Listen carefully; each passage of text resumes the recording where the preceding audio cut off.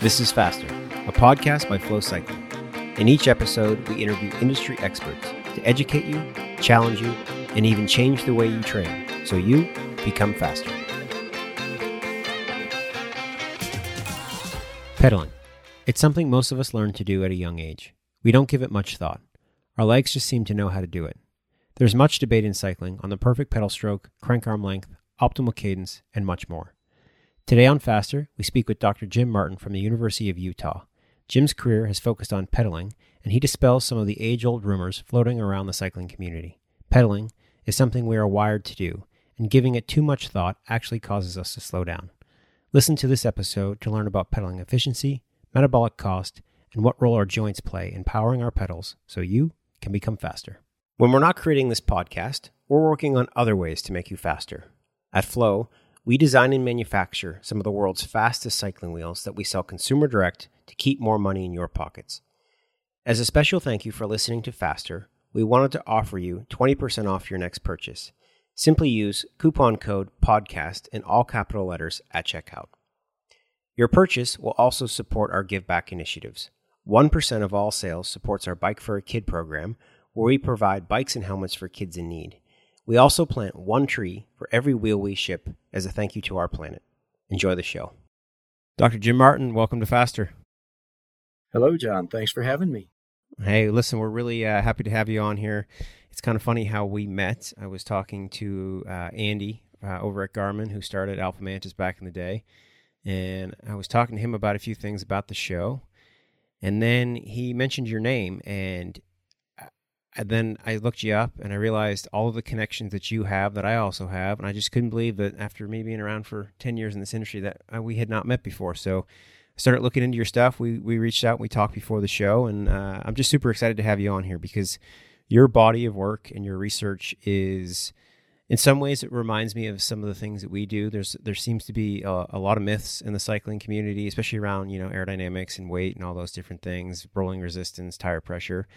And you're looking at it from the, cycling efficiency, pedaling efficiency, and all of these different things. And I know there's just a ton of things out there as well. So I'm really excited to have you here. We're going to ask you some questions that I think have been floating around the cycling community for just a number of years. And you're kind of the authority in the space on what this all means. So we're excited to have you here. Oh, gosh, that's very flattering. I'll do my best to live up to that. Excellent. Perfect. So just for those of us that don't know you, I know that you're a professor with the University of Utah. What's a little quick background on yourself? Oh, okay. So I started my professional life as a mechanical engineer, professional engineer. And during that time, I also took up bike racing. Really and truly loved it. And was a reasonably not too bad match sprinter. I won Masters Nationals 1 year. And then I had always had this notion that I want to be a professor. And so after winning that title, I kind of decided, well, I'm not gonna spend all my time training anymore, and so I might as well to go to grad school. And I actually did enter grad school in engineering, but I had met Ed Coyle through my training partner who had done a study in his lab. And we started having these brown bag lunches to talk about training. And well, one thing and another, and I ended up switching from engineering to exercise science, got my master's and PhD, and got this faculty position shortly after that. And here I am 20 years later. So in those brown bag lunches that you're talking about, that you clearly made a decision to move to sort of exercise physiology and biomechanics. What was it about the topic that made you switch directions? Okay. So, I mean, I loved it, right? I loved cycling. I was coaching some of the people I had previously competed against. And so really I spent all my time daydreaming about sprint power, muscular power, and sprint cycling. And so in these brown bag lunches, Trey Gannon and I, my old training partner, we would speak our bikey jargon to Ed, And Ed would very patiently listen to us and then translate it back into physiology, so that, we could then make reasonable decisions about how to approach things. And then there's actually a twist to it. I did love the idea, but I questioned how important it was. And one day in my engineering job, I was talking to a coworker named Brad Wentworth. And I said, I love this exercise science stuff, but shit, man, it's just not important, said I. Clean air, clean water, the kind of work I'm doing in grad school, that's important. That's truly important. What's the best that can happen? You become the most knowledgeable, cycling physiologist or cycling biomechanist on the face of the earth. And the only thing that happens is the person you work with wins and somebody else gets second. That's not important. And Brad just gave me the hand, right? Held his hand right up in my face. And he said to me, breakthroughs in every field have ripple effects across all fields. And breakthroughs are made by people who are passionate about what they do. You should change to exercise science. And I did. That's just like the when the 4-minute mile was broken in running. Nobody believed it was possible. Nobody believed it was possible. And all of a sudden someone broke it. I forget the guy's name who broke it. And then that ripple effect, it was falling like crazy after that. So that's really good advice. I think that's pretty awesome that he gave you that advice. So, when we first started talking, I'd heard that you had some papers and I asked you to send me some stuff. And I thought maybe there was a mistake at first because I couldn't believe how many you sent me. I thought there was like a duplication problem. So I went through them and, again, I'm impressed. And in some of your papers, you're using some terminology that I just kind of want to define before we get into some of the questions, because I think some of our listeners may actually have some questions about, what that means. One of the things you talk about a lot are maximal and submaximal performance testing. Can you just describe maximal and submaximal so that the listeners understand what that means? Sure. And I know that it's very easy to confuse. So in our lab paradigm, maximal means an all-out sprint. Short bursts. We do a lot of data collection for 3 seconds, sometimes 6. And so we do that to get a measure of maximum muscular power without fatigue. Now, we also separately study fatigue during maximal efforts of up to 30 seconds. And in those, again, you start all out, everything you can possibly do. Every single pedal stroke is as hard as you can do it at that instant in time. And those are really brutal protocols. When we say submax, those studies are mostly done below lactate threshold. And you have to do that in order to make accurate calculations of efficiency, which is the ratio of mechanical power to metabolic power. And efficiency is generally in the range of 18 to 25% during cycling. Now, a few of our studies have been hard time trials. And those are above lactate threshold, and they take you to at or near failure by the end. And so in some ways, those are maximal in the context of endurance effort. And I suspect that most of your listeners will be more likely to think of maximal as a 10 or 20 minute maximal effort. And so that's very different than the 3-second sprinting. Okay. Yeah, that makes a lot of sense. So in your tests too, I know that a lot of the stuff that you're doing in the lab, is any of the stuff that you're testing, are you doing anything on road? We have done just a little bit on the road, actually not on a road, on a taxiway at the Texas A&M airport. Yeah. And then also, 1, 2, 3, I guess 3 papers or so in a velodrome. Oh, and I take that back. Mark Quaddy's paper um, was from Grand Tour data. So, but I was just working with the power data that he gave me. So yeah, it comes from all over: lab, taxiway, velodrome, Grand Tours. Good. I like that. I like a mixture of both. It kind of gives you a real good view of what that looks like. So one of the things that is so talked about in cycling is the idea of pedaling efficiency. I mean, we cover everything from, the cadence, the crank length, what muscles you're supposed to use, where you're supposed to fire from, where you're supposed to drive from. And there's so much of your work is based on this. And so I just kind of want to get into these questions. And a lot of them are based on, these myths that we hear. And you, like you say, we talked before the show, and you're going to say that there's some stuff here that you're just going to kind of dispel. And we'd love to hear some of these things. So let's just start off with the basics. Can you define the components that determine pedaling efficiency? What are we starting with? What's our base point? Oh, okay. Well, so for efficiency, really the dominant factor there is muscle fiber type distribution. And those are studies that have come out of Ed Coyle's lab, in which he shows that those with higher percentage of slow twitch fibers are more efficient, and as opposed to less efficient with fast twitch fibers. So that's the number one factor. And by the way,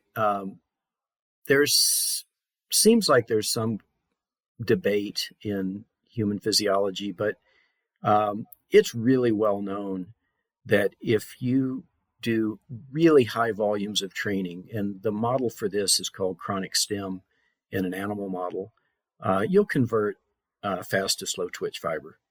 And if you look at the protocols used in animal models, which are, they generally start at about 6 to 8 hours a day for stimulation. You actually find athletes doing exactly the same thing. The pros go to Mallorca in the preseason and do these 6 and 8 hour rides every day. And that, I'm not sure what they think that does, but one of the things for sure that it does is it's probably increasing their percentage of slow twitch fiber. So that's one aspect. The other one is that we've reported is the speed of the pedal. So how fast does the pedal go around in its circle? And that, if you just had one crank length, you could just talk about cadence. But because we look at a lot of different crank lengths, it turns out it's not the cadence and it's not the crank length in and of themselves. It's the combination which gives you pedal speed. Okay. So let's talk about crank length and pedaling efficiency, because, I can hear every argument from short crank lengths to long crank lengths to, in the middle. How does crank length play into pedaling efficiency? Well, only in the way that it combines with cadence to give you pedal speed. Our studies, we've done, I don't know, it's got to be 5 or 6 papers now on crank length. And so in the very first one we did, we used crank lengths from 120 to 220 millimeters. And we showed that there was no difference between 195 and 145 and 170. And when you went to the extremes, the 120 and 220, there was about 4% decrease in maximal power. So very little influence on maximal power. And then we've also done, and this is John McDaniel's master's thesis, we looked at crank length and metabolic efficiency. And so we only for your cycling audience, did 145 through 195, because we knew that didn't alter muscular power. And we found that crank length had simply no effect on efficiency. Now the pedal speed did, but it was the speed, not the crank length or the cadence per se, only the combination. Okay. So you talked earlier about the how there's the couple components for pedaling efficiency. One being the muscle types, fast twitch and slow twitch. And then you talk about, pedaling speed and cadence. So is a crank length optimized between sort of that 145 and that 195? Is that individual specific, or have you tested, like a tall person and a short person and given them both differences, or changed the length of their crank arms and not seen a difference? Is that sort of in their head, or is there actually something that's individually specific to help somebody get faster? Okay, so really, the answer, there's two sides to that. So yeah, in my dissertation, I specifically went out of my way to recruit short and tall riders. I had a 6'6" in the study and a 5'4" guy. So yeah, we went across the spectrum. And what was funny about that study, so this was at the University of Texas, where you simply cannot park. It's impossible. So they all rode their bikes to the lab, of course. So they'd ride to the building, come up in the elevator, and then they would do my testing on, the whatever was the crank length that day. And they would all make fun. Every single one of them, there's 16 subjects. They all made fun of the crank they were on. When they got on the short cranks, they all spontaneously did the Circus Bear song, and when they were on the long cranks, they would make something like whoa, whoa, whoa. And I just worked along with them, and then they do the test, and oh goodness, what a surprise! It doesn't make any difference. But then I would say goodbye, right, and they would go home. Well, then they all came to me later and said, it was funny. I make fun of the cranks, but then I get back on my bike that I've been riding for 10 years, and those cranks felt funny. So a 20-minute protocol in my lab reset their perception of what was an appropriate crank. Wow. So that I think that's not a finding we put in the paper, but I think it's really powerful. So when you think about cadence, one of the things you hear in cycling groups too is that some people are grinders and some people are, they got fast legs and they turn over really quickly. Is there any, benefit to somebody, or is it that really a personal thing? If you want to be in a more difficult gear and grind versus somebody who wants to spin at a higher cadence, is there any change in efficiency there? Sure. There's really two parts to that. I believe that the slow twitch people with higher percentage of slow twitch fibers will tend to naturally select lower cadence, and vice versa for high percentages of fast twitch. The other thing, though, is that the most efficient cadence on average turns out to be around 60 RPM, which, no pro cyclist and no, whatever category 3 cyclist is going to ride, at least if they've got the gears to shift out of that. So it turns out that efficiency, yes, it's important, but if you look at, say, for instance, the world hour record, if you look at all the world hour records set for 100 years, except for Graham O'Brien, everybody pedaled between 98 and 102 RPM for the hour. So there's efficient and there's effective, and the two are not the same.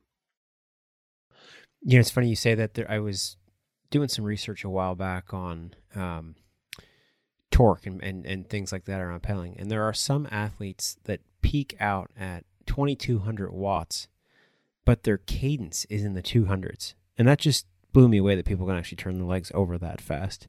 But now that you're talking about the hour record and being between that, that 98 and that 102, that would be a very rare case that you would be that high because you just can't sustain it that long.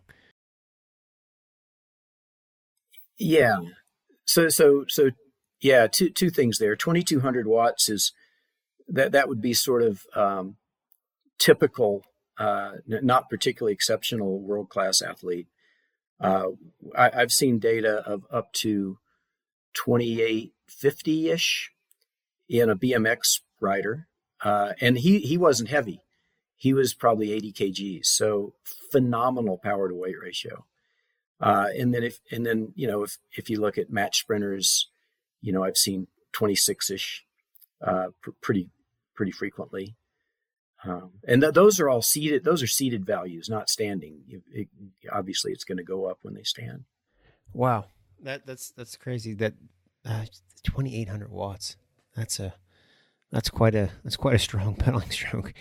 Are there any differences for pedaling efficiency during submaximal and maximal cycling? Do things change physiologically or from an output perspective to change that efficiency? So I guess two ways to answer that, and we'll go back to efficiency versus effectiveness.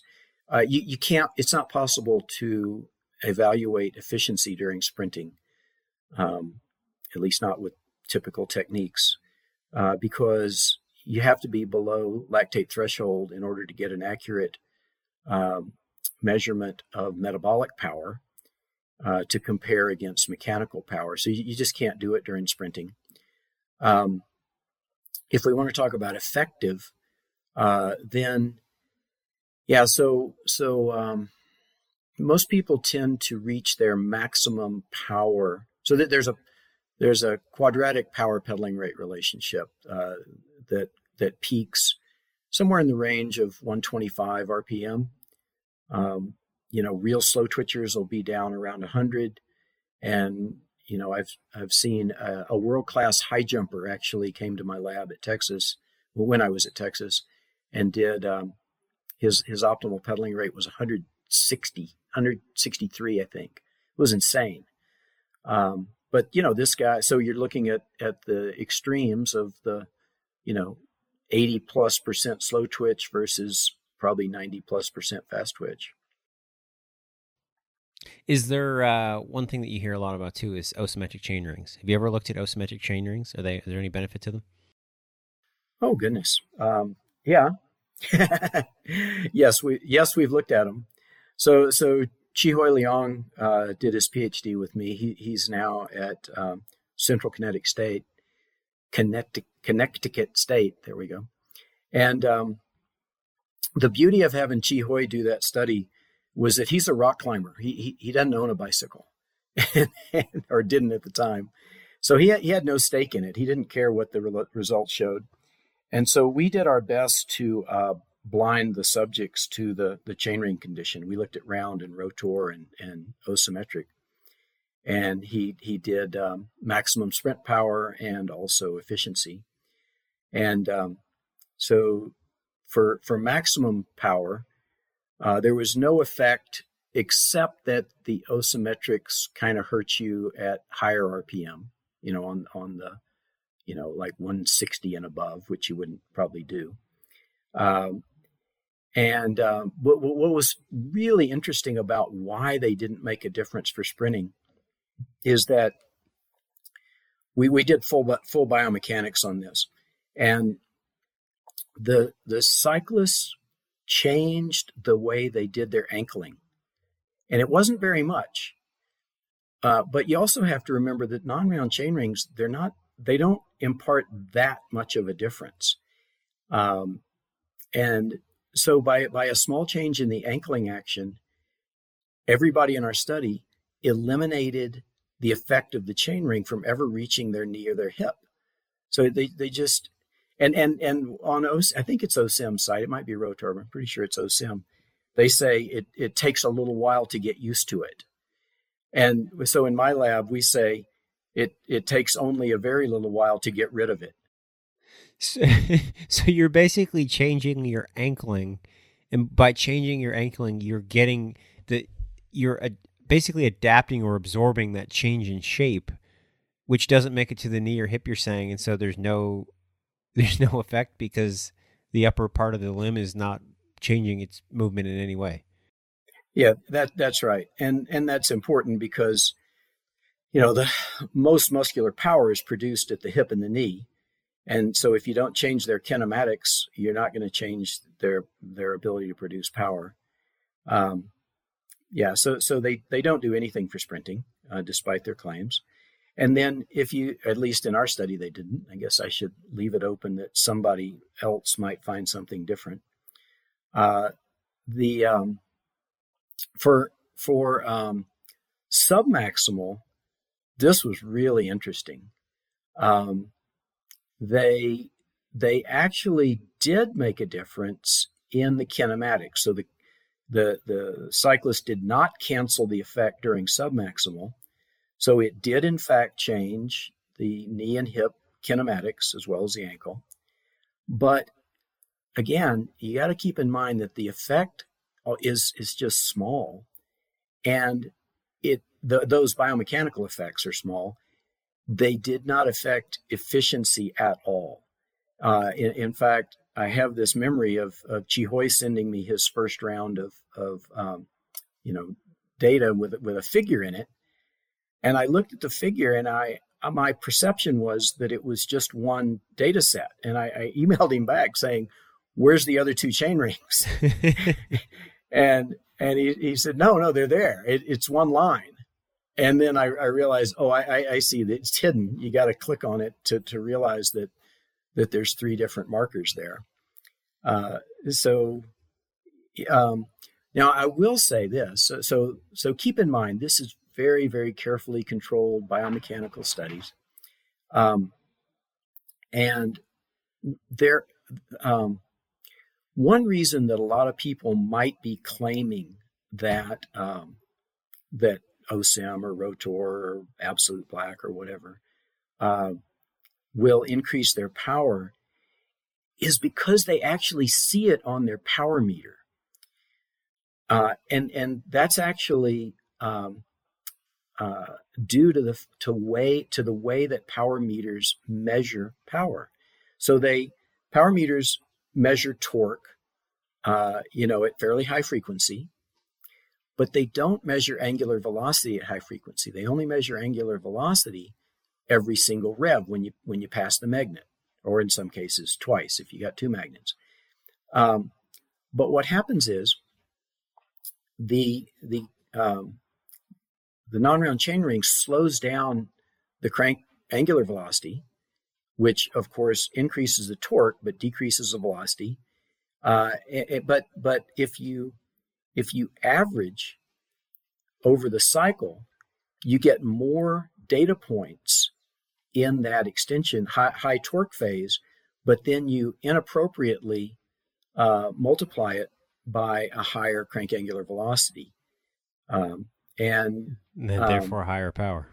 Yeah, and so they overestimate by 3 or 4%, and this is well known in blogs. You can find this easily, but it's still pervasive. There's still a denial or something. In fact, I just reviewed a paper recently from a really good lab where they didn't know about it, and they had positive findings and of about 3 or 4%,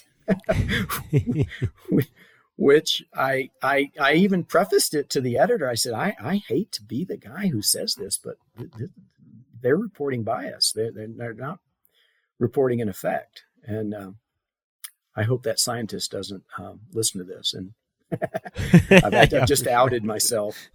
Yeah. So is there anything that somebody can do to increase their pedaling efficiency? Because, what I'm hearing you say is if your chain rings or your crank arms are between 145 millimeters and 195 millimeters, really the body's sort of adapting and the efficiency is really not changing that much. So it sounds like you just need to be on your bike and you need to ride, and it kind of takes care of itself. Yeah. What was it? Merckx, whose 3 tenets for training were ride your bike, ride your bike, ride your bike. Yeah, something like that. So now we're gonna let pedaling technique raise its ugly head.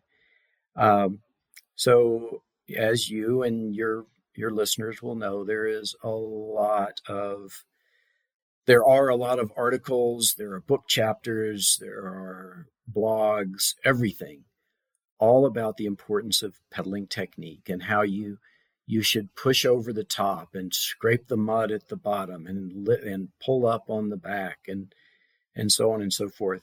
And when I was a cyclist, I bought into all that. I thought about those things and tried to do this or that. But every study which has ever evaluated changes in technique has shown that, if you give instructions, you can in fact change how someone pedals. It's there's lots of degrees of freedom there. You can change your coordination. So people can increase their pulling. They can push over the top. They can pull across the bottom. And when they do that, that improves a measure called pedal force effectiveness, which means how much of the pedal force you produce is perpendicular to the crank so that it's producing torque. And when every study that's done that has shown that changing from your preferred or natural technique improves effectiveness, but decreases efficiency, and not by a little, by up to 10%. And that has to do with a couple of things. When you help your 4-year-old get started on a bike the very first time, that kid pedals right away, doesn't he or she? And pretty high cadence even. Like off they go with their little beginner bike gear. They know how to pedal. And they know that because they're utilizing, spinal cord level motor programs that have developed over, millions of years as we have evolved. And those do a very good job of coordinating muscles among joints, in particular biarticular muscles. So like hamstring spans the hip and the knee, and that gets a little more complicated. But you're taking advantage of these spinal cord level programs that know how to coordinate muscles. And as soon as you change that, you're disrupting those synergies. We think it's most likely has to do with changing from extension to flexion or flexion to extension. You have to turn that muscle group off far enough in advance. And if you're really emphasizing it, we think it probably stays on longer and therefore causes negative power on the once you reach the either extension or flexion. There's another aspect which is really interesting out of Walter Herzog's lab up in Calgary. He put cyclists on an ergometer with the cranks locked in place. And they did isometric contractions at various points around the crank cycle. And in one instruction, he just said, push as hard as you can. And they did. And of course, pushing as hard as you can, they produced a lot of force. And it wasn't necessarily all oriented perpendicular to the crank, far from it actually. But then if you take the vector that was, or the portion of that force that was perpendicular to the crank, we'll start with that. We'll call that 100. Well, then if you give them another instruction, which is produce as much force as you can perpendicular to the crank. Well, then they do that. And their force is less, as you might expect, because this, now they're trying to control the force a little bit. But not only is the overall force less, the force component that's perpendicular to the crank is actually less. So by just pushing, just doing your coordinated leg extension, you produce more force and it's more efficient. Wow. So don't mess with it, really. Just let your legs do what they've been programmed to do over generations of evolution. Yes. Sounds pretty simple. I like that.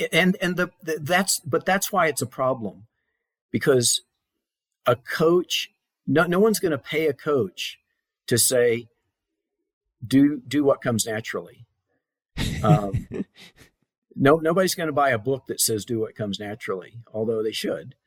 Instead, they're going to pay for coaching that's very elegant and complicated. And oh my God, I used to work with a coach named Skip Cutting, and everything he prescribed for his athletes was so complicated, just painfully complicated. And so I think that's and he was a well-paid coach, right?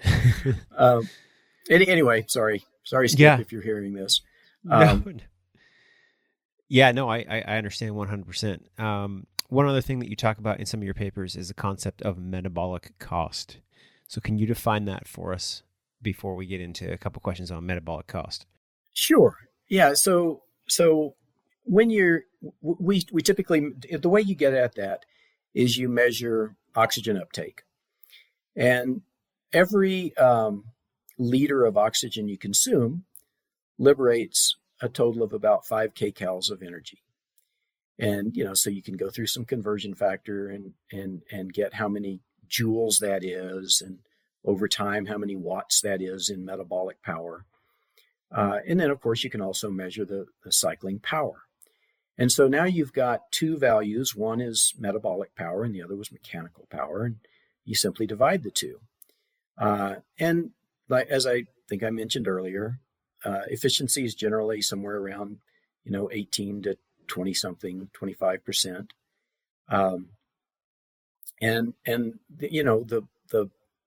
The metabolic power you consume that doesn't get turned into mechanical work it goes into heat, which is why you get hot and sweaty when you exercise.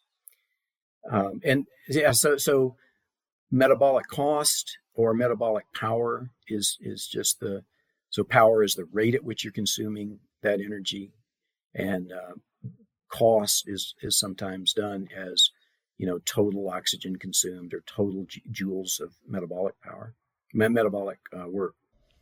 So one of the things you talk about in one of your papers is the concept of pedaling rate and how it influences muscle shortening velocity and then the frequency of muscle activation and relaxation. So if I'm understanding that correctly, a higher cadence is going to increase the shortening velocity, and it's also going to increase the frequency of muscle activation and relaxation.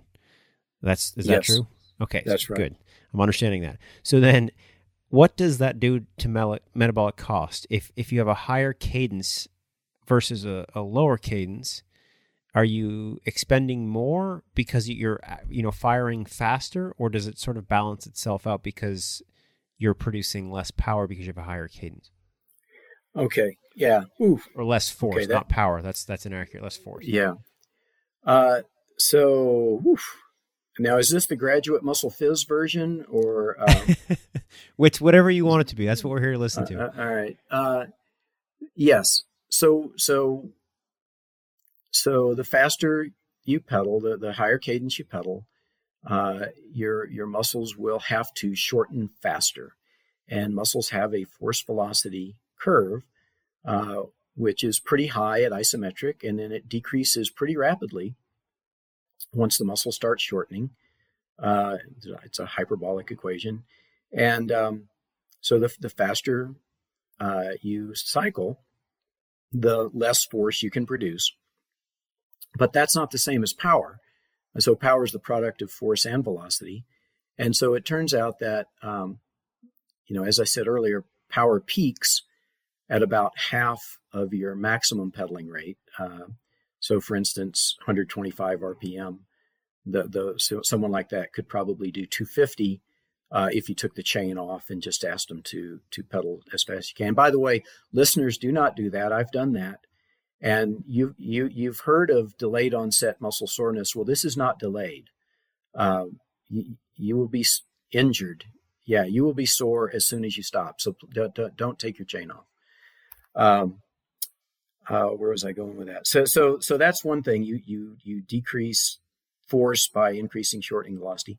The other thing that I think is a lot less well understood is that within a crank cycle, actually within half a crank cycle, you have to turn a muscle on, then it has to produce force while it shortens, and then you have to relax it. And that turns out to be really important, the relaxation, because if you don't relax it, then it does negative work when you get to the other portion of the cycle. So, you turn your extensors on. You actually turn them on just a little bit before you start leg extension, so that they can be ramped up and ready to produce force.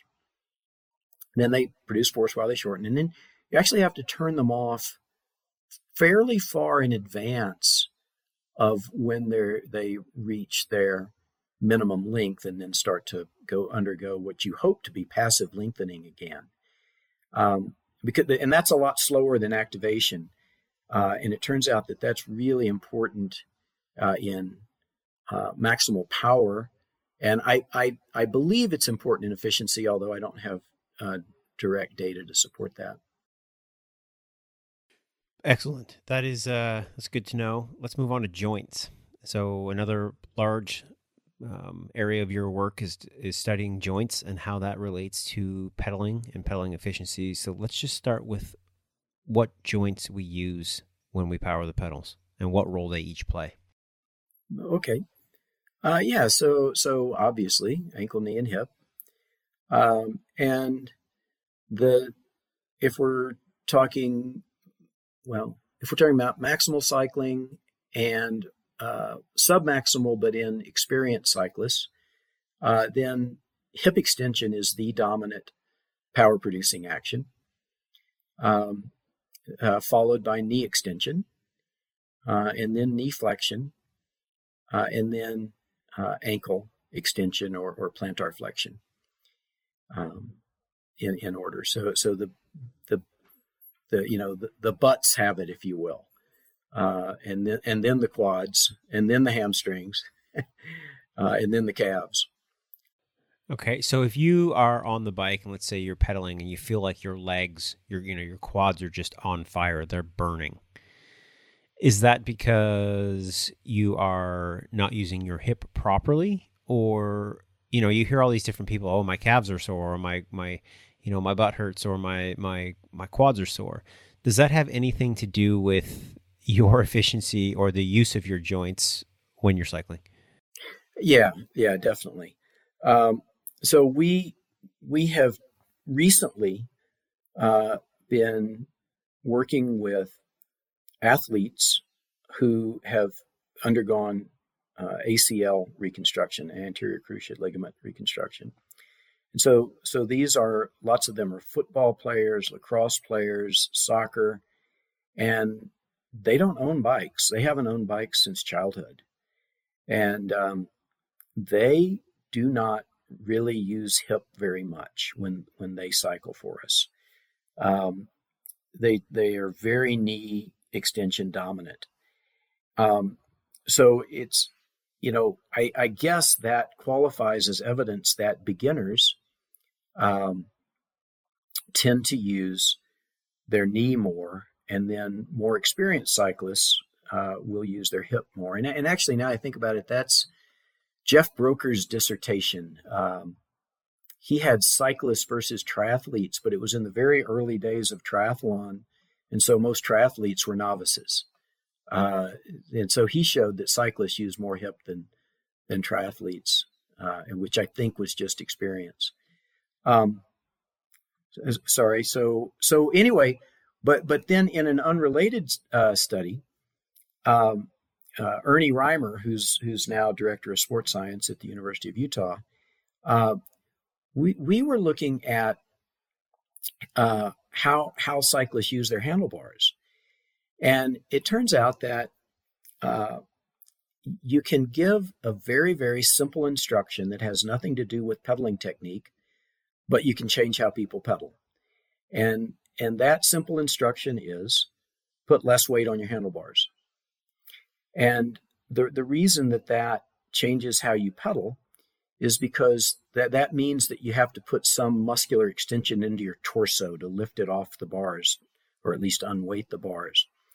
And that on the other side of the joint, on the other side of the hip joint, a torso extension moment becomes a hip extension moment. And so when we gave this simple instruction, they significantly increased the contribution of the hip extension action. So I think, that's not a coaching tip that I've ever heard.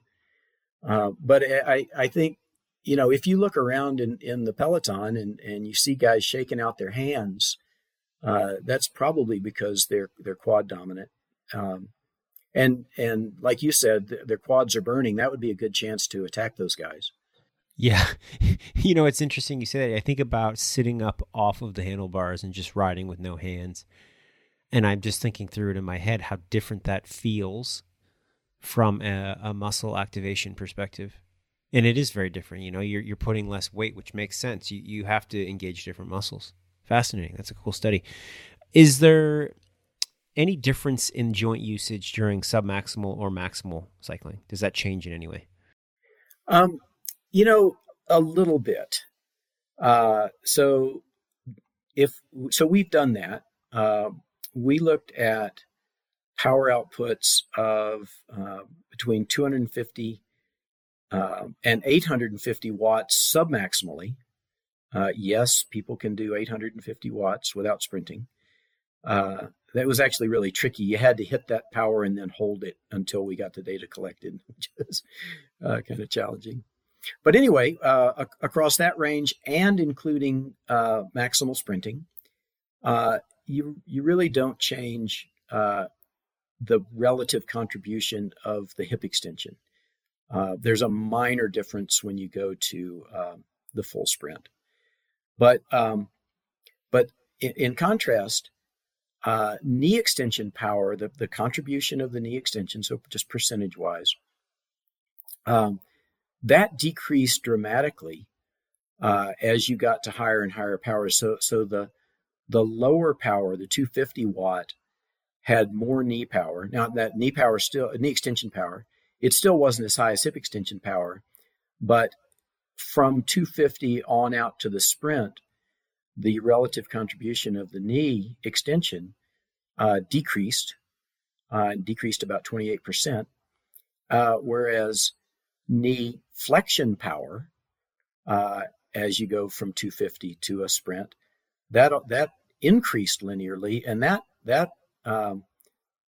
increased slightly more than 100%, so about double when you sprint versus when you pedal submaximally. What about men and women? Do you see any difference? You think about the hip structure, women generally have a higher Q angle than men or can. Any difference there from a joint activation perspective from men and women? I honestly haven't followed that literature. The one study that I'm aware of is from a Nick Fliger in Australia, and he had maximal power, and he had imaging data on muscle mass in the lower in the legs and butt. And when you took their power and divided it by their muscle volume, he saw absolutely no difference between men and women. So that suggests that the differences that you normally see in men and women really are, at least for sprinting, are due to muscle mass. And by extension, probably means that when you see endurance powers that are different, it probably relates to their differences in cardiovascular function. Have you ever looked at, if we go back to, ride your bike, 3 rules to get faster.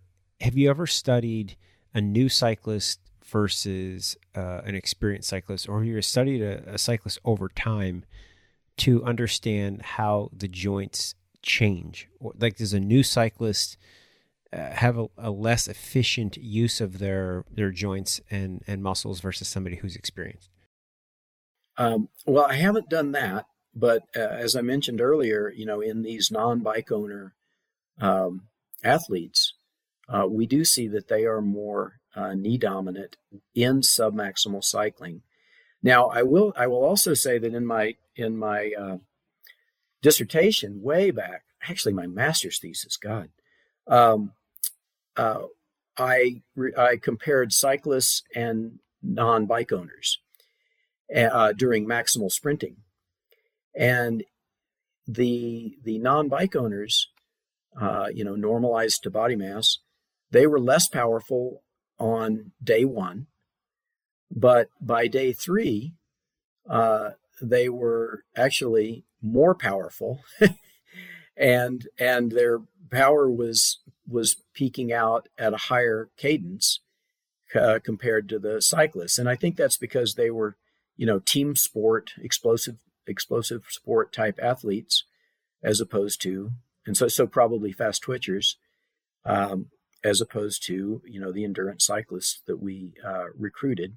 There's no velodrome in Austin, so I had very limited access to sprinters. And so I think what the point there is, in that study, we gave them 4 sprints per day, and by the third day, they had completely learned how to sprint.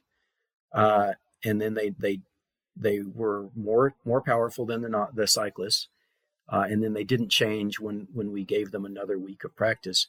And that actually suggests, and I think you when we talked earlier, you were going to bring up the work loop paper, but that suggests that even non-cyclists, when they go maximally, they're probably using their spinal cord level programs, and they know how to coordinate maximal power within just a few total seconds of practice, right? So 12 seconds a day, 4 sprints, 3 seconds.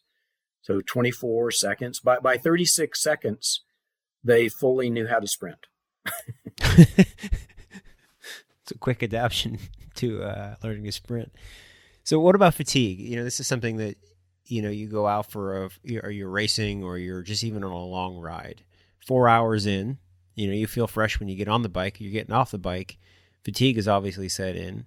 Does that change the joint activation? Does it shift around? Does it change over time? So the study that we've done on that topic is in 30-second all-out sprinting. And I probably need to preface that a little bit. Well, maybe not. So what we saw there is that the ankle extension action, plantar flexion, which is 10% more or less of total power, that decreases rapidly, like within the first few seconds, which is confusing because those ankle plantar flexors should be pretty fatigue resistant. But anyway, you lose ankle extension power first, then you start to lose more knee extension, then knee flexion, and finally hip extension. Hip extension is the most fatigue resistant. And one of the reason that that ankle extension turns out to be really important, even though it's only 10% or so. When we did that study where we measured from 250 to max sprint, what we found was that as you go to higher and higher powers, you change the way you ankle. And this will sound like I'm crazy, but I'm not. It's solid data. By changing the way you ankle, you actually change the portion of the cycle in which you're in extension versus flexion. So when you cycle submaximally, you're in the extension action for about 182 degrees, and in the flexion action for only 178. When you sprint maximally, you're in leg extension action for 192 degrees, right? And in flexion for 168. And so that's really important because you've prolonged the amount of time you can spend in the powerful leg extension action, and minimize the time you spend in the less powerful leg flexion action. So they're simply you actually accomplish what non-round chain rings claim to but don't. That's pretty funny. So again, if we think about training ourselves, let's say I'm a quad dominant cyclist. Can I train myself to be more of a, glute dominant, hip dominant cyclist? Is there any benefit to that? Or is it just like when we look at it from a pedaling efficiency perspective, just get on and ride your bike? Yeah. So sadly, we have never gotten around to following up on Ernie's study and looking at either performance or efficiency. But just to apply his study to your question, if you want to engage your hip more, then just unweight your hands. You can, as a little drill, simply lift your hands a couple of millimeters off the bars. Don't crash, please. But if you can unweight that hand, I guess be alert for numb hands. The minute you feel numb hands, you've been pedaling with your quads, and so unweight it a little bit, and that will increase hip recruitment. And the reason that might be important is that if you can spread the work around to a greater muscle mass or muscle volume, then any fiber or any small area is going to experience less metabolic stress, so produce less lactate and be less fatiguing or become fatigued less. So, I think there is a good, and then there's also work by Coyle, who actually, does he have the data, or does he, maybe it's just in his discussion. He believes that the more experienced cyclists use their hip more, and that would go along with what we've seen of cyclists versus non-bike owners. Yeah, for sure. So you've got so much excellent things that you've done, and there's I'm sure we could have 3 or 4 podcasts on all of the things that you've done. There's just a couple others that I just kind of want you to talk quickly about, and I'm going to throw these in the general questions. You have a paper that discusses simulated work loops that are used to predict maximal human cycling power. Can you give us a quick rundown on what that is and what that means? Oh, that's a challenge. So a work loop just means that you, let's say you're doing some sort of an animal preparation, and you have the muscle on a small dynamometer, and you've got a servo motor that lengthens and shortens that muscle, which is what we do, right? It's exactly what we do when we cycle. It's what birds do when they fly. It's what fish do when they swim. So you have to turn that muscle on such that it produces force while it shortens. You have to turn it off so that it can relax before it undergoes lengthening again. And this is an experimental technique, but it's been shown to almost exactly replicate the way that birds fly, guinea fowls when they take off to avoid predation, and then if you take their muscle out and you optimize it, it's exactly what they do when they beat their wings. The same thing is true in fish. You know how you're standing on the edge of a creek and you see a fish and you startle it, and it does an escape maneuver called a sea start. And when they do that, they actually optimize the power of their muscles. So we wondered if that was true for cycling. And you of course, you can't take muscles out of a human and analyze them. But you can do very accurate mathematical modeling. And so we did that. We took all 38 muscles that can flex or extend the leg, and in the model, and we had them shorten and lengthen according to the patterns that they do when you cycle, which has to do with, the crank length, your leg length, and what's called muscle tendon moment arm, and some other factors. So when you do that, when we did that, we optimized the timing to turn the muscle on and to turn the muscle off. And then we stacked all those force traces back together, converted them to torque through the muscle tendon moment arm, converted that to power through the joint angular velocity. And I hope I'm speaking English. And when we did that, and we summed them all up about the joint, the hip and the knee looked exactly like cyclists look when they sprint. The correlation was over 0.9, the R squared value. And the coefficient of determination, I think, was something like 0.94, which is just unheard of to be that accurately representative.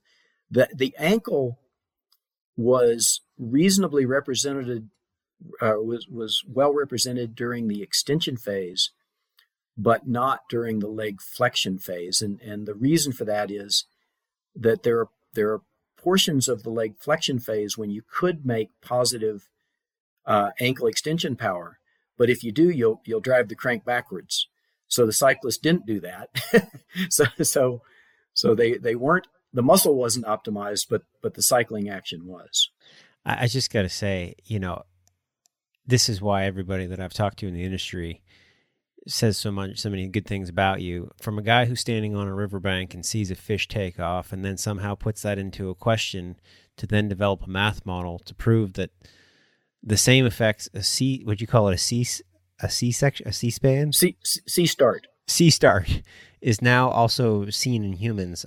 I get a lot of respect for that. That's a very cool conclusion to come up with. So thank you for that. Well, thank you. I love my job. I oftentimes can't believe I get paid to do what I do because it's just so much fun.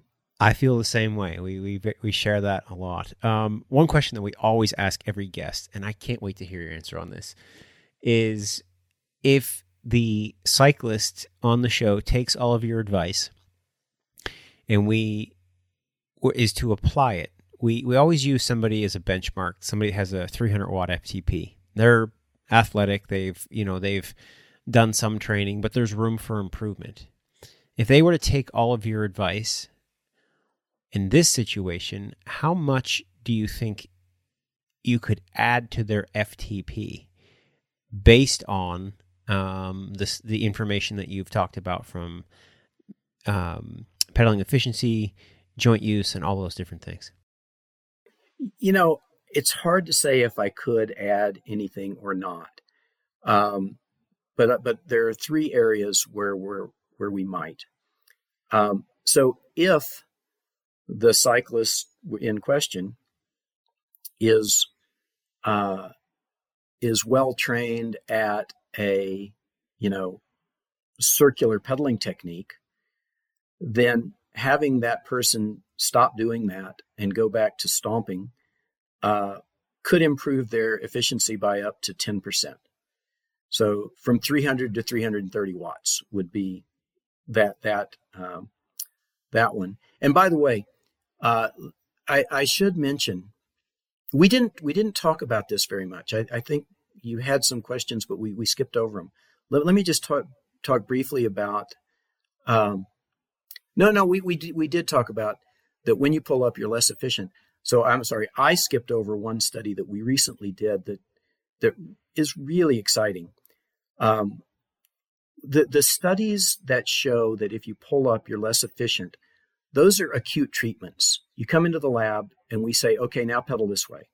And they do, and they're less efficient. And the people who argue against that say, well, that's an acute treatment. They didn't know how to do it. If you had let them practice for 6 months, and really refine their technique, they'd actually be more efficient. And okay, fair enough, possibly. And so in an unbelievable coincidence, on one of my rides up the local canyon, I ran into a guy, I won't name him, but he's a 4-time U.S. national Paralympic champion, and he's a complete femoral amputee. Super nice guy, super smart, super powerful. He has to slow down to ride with me.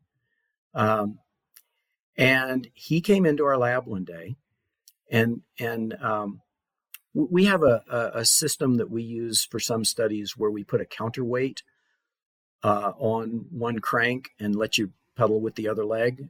And the counterweight basically provides the energy to lift your leg segment so you don't have to lift it as much as you would pull up if you were just doing single leg cycling with your foot off the pedal. Am I making any sense there? Yeah, totally. Okay, so 10 kilogram counterweight on the crank. And so he came in and he pedaled normally, which means, single leg with no counterweight. And, he had fairly low efficiency, high metabolic cost for his power. And then we put the counterweight on and let him go through the same protocol again. And his metabolic cost went down by about, I think it's 10 or 11%. And it did that immediately. He didn't need any practice. And actually there's a almost tear-jerking part to it. As soon as he started pedaling, he dropped his head and looked down at the cranks, and then he looked straight at me and he said, "Oh, this is so much easier." And we know that, right? It's hard to do single leg drills. So maybe because it's hard, you think if you do it, you'll get better, but it's just hard. And so this guy's efficiency went up by about, I think 10 or 11%, 10.8 maybe. I have to look at the paper, but that's exactly how much efficiency goes down in other studies when they tell them to pull up. So it's a very profound finding. Okay, so yes, I think if they've been trained to pull up and they stop that, their power could go up about 10%. The other thing that I was just going to say, this is one of the best Watt Point answers we've ever had, because if you've been really thinking about pedaling too much, if you just chill out and relax and pedal normally, which really isn't a lot to do, you could be giving yourself 10%. So you're getting 10% for doing less work. That's the best Watt Point answer we've ever had. Oh, I'm glad to hear that. So the other part has to do with short cranks or crank length. And because crank length doesn't affect power and it doesn't affect efficiency, that means you're free to choose any crank length for any reason.